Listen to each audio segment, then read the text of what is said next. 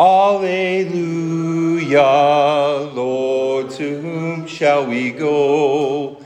You are the words of eternal life. Alleluia. The Holy Gospel according to St. Luke, the 14th chapter.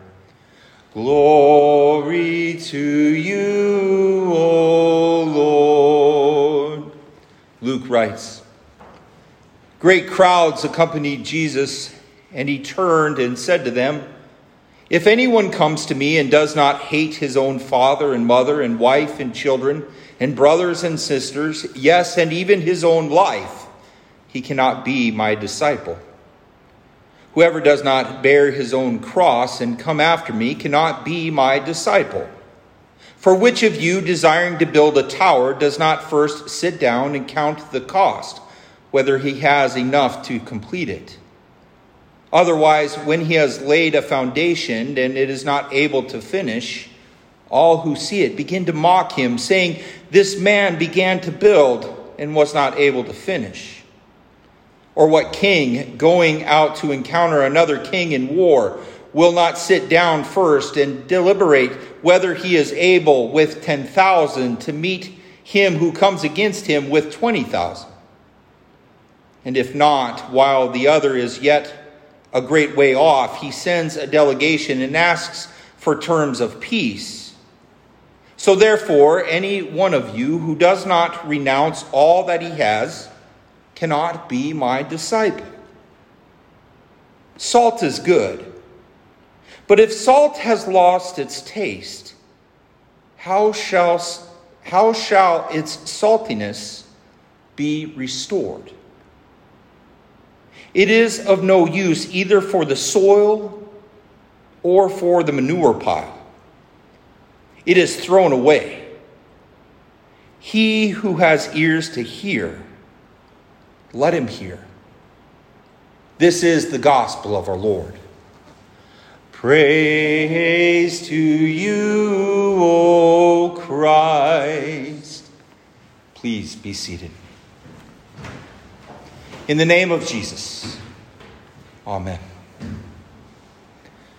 Well, dear saints, hate. Well, it's a hard word for us to hear, especially in the context of what is supposed to be the good news, the gospel text, where we hear Jesus say to us, a person must hate his or her very own life, hate their father or their mother, or hate their sister or their brother. Hearing to hate, it startles our senses, yet Jesus, he goes on to shake us even more. If you don't perfectly hate like this, then Jesus says that you cannot be his disciple. Added to this, he says, any of you who does not renounce all that he has cannot be my disciple. So what does God require of you? He wants you to lay down everything and take up your cross and follow him, and anything less, and you cannot be his disciple. Without hate of self and family, without the bearing of your cross, you and I are seen as flavorless salt. And salt that is not salty is good for nothing. Now, a simple test of your hatred of self and family in favor of God can be best observed by your focus on your birthday over and against your baptism day. Which of these 2 days gets your greatest celebration? Does the brighter spotlight fall on the day that you were born, or rather, do you rejoice more over the anniversary of your day of birth into the eternal kingdom of God? Do you celebrate and commemorate the day that you were born into your sinfulness, or the day that you were crucified, died, and buried with Christ? The day that you were baptized into his death, the day that your sinfulness was defeated and you received eternal life with him. Unless you hate your birthday more than the day that your cross became Christ's cross and pick it up and follow him, you cannot be a disciple. Now, in light of his words here, we start to see the shocking insufficiency of our own existence. In fact, some of you struggle to maybe even remember exactly what that date is when you were even baptized, don't we? While some of you are questioning his words here, trying to sidestep them, ignore them, maybe even wiggling around a little bit in your pews, trying to justify our own actions. However, what is being revealed here is we're not what we're meant to be, are we? Humanity has lost its way. Our thinking has become confused and contradicted against the truth of the situation and our real position in this world and with God. You see, most of us have come to accept a passive type of Christianity, lacking of anything which might seem offensive to our postmodern ears. However, what might actually be missing is the fact that if you allow the Word of God to dig deep beneath the surface and expose the reality of your human existence, your quest for your idea of this life, the very thing that's cutting you off from the life that God wants to give you, you know it's not quite what you think it is. And he does expect much, much more from you. And we heard in Psalm 1 today, just this: the wicked will not stand in the judgment, nor sinners in the congregation of the righteous. For the Lord knows the way of the righteous, but the way of the wicked will perish. So what is it for you? Are you righteous?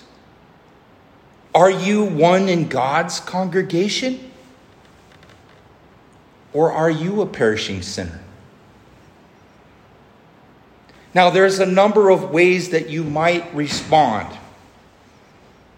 And first, there's the way of pride. We might look at ourselves all puffed up, thinking that we're not doing too badly in this life. And then there's the way of brokenness. We might see deep within the darkness of our sin and in shame seek to flee further from the presence of God. But you see, both of these responses, they're flawed.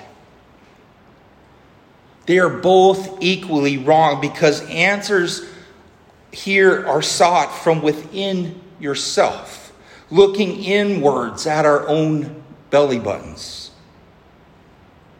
However, there's another way, the third way. And by this path, you can be honest. And you can answer both of these questions. Yes,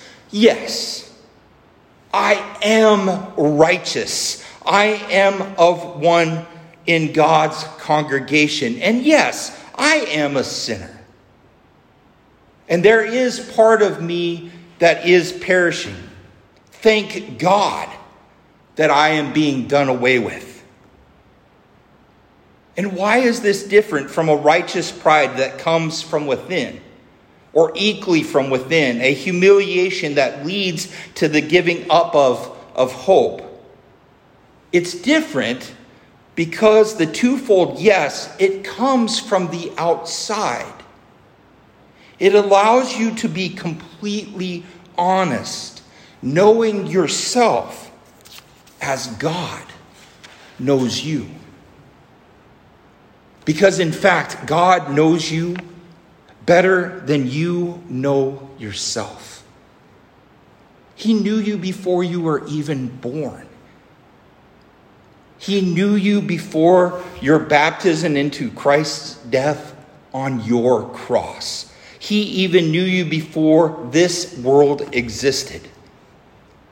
And as we've heard in Psalm 1, the Lord knows the way of the righteous. Now, God, He calls you to know yourself, to know your nature, to be honest with yourself and to be honest with Him, to know you're dying, but not to despair. Rather, because of the eternal joy that awaits you, endure the cross of dying, the killing of your sinful nature, and look forward to the new hope, fully convinced of the future to come. To see yourself clothed the way that you were meant to be before sin entered the lives of all humanity. To see with God-given faith when God looks at you that He sees Jesus. To see you covered with the righteousness of Christ. Believing and trusting Christ's righteousness is the only way of righteousness. And when this happens, we will hate what we are, but love what we have become and what we are becoming and what we will become in Christ. We will realize this life is more about death than life in regret, and detest its likeness. But we'll also see in death what has begun in our baptism. We will be finished and done away with, so true life can begin. We will grow in love and in knowledge. And Jesus, in the same way, we will see that He is the same today, yesterday, and forever. And we will yearn more and more to be the same as He is. Friends, today we heard about Paul, and we heard about Philemon and Onesimus. Onesimus was Philemon's slave, and after escaping and being found by Paul, Paul sends Onesimus back to Philemon. But Onesimus, he's different from what he once was. He's no longer a slave to sin, but now he's bound. He's bound to the gospel. He had become the same as St. Paul was. Although we know very little about what it's like to live in a social setting as slavery, we in fact, like Onesimus, were slaves to sinfulness, but are being freed from that old bondage, from our old Adams. If we look into ourselves, we might seek to flee our slavery like Onesimus, in despair, our arrogance. But Onesimus, then he relied on Paul to win favor with his master Philemon. Likewise, Christ, he's won that victory for us, and we can rely on Him to put us right with God. Now, we can imagine Onesimus hated his old life as a slave. And we too, we trust that Christ too put us right, and we detest our old lives too.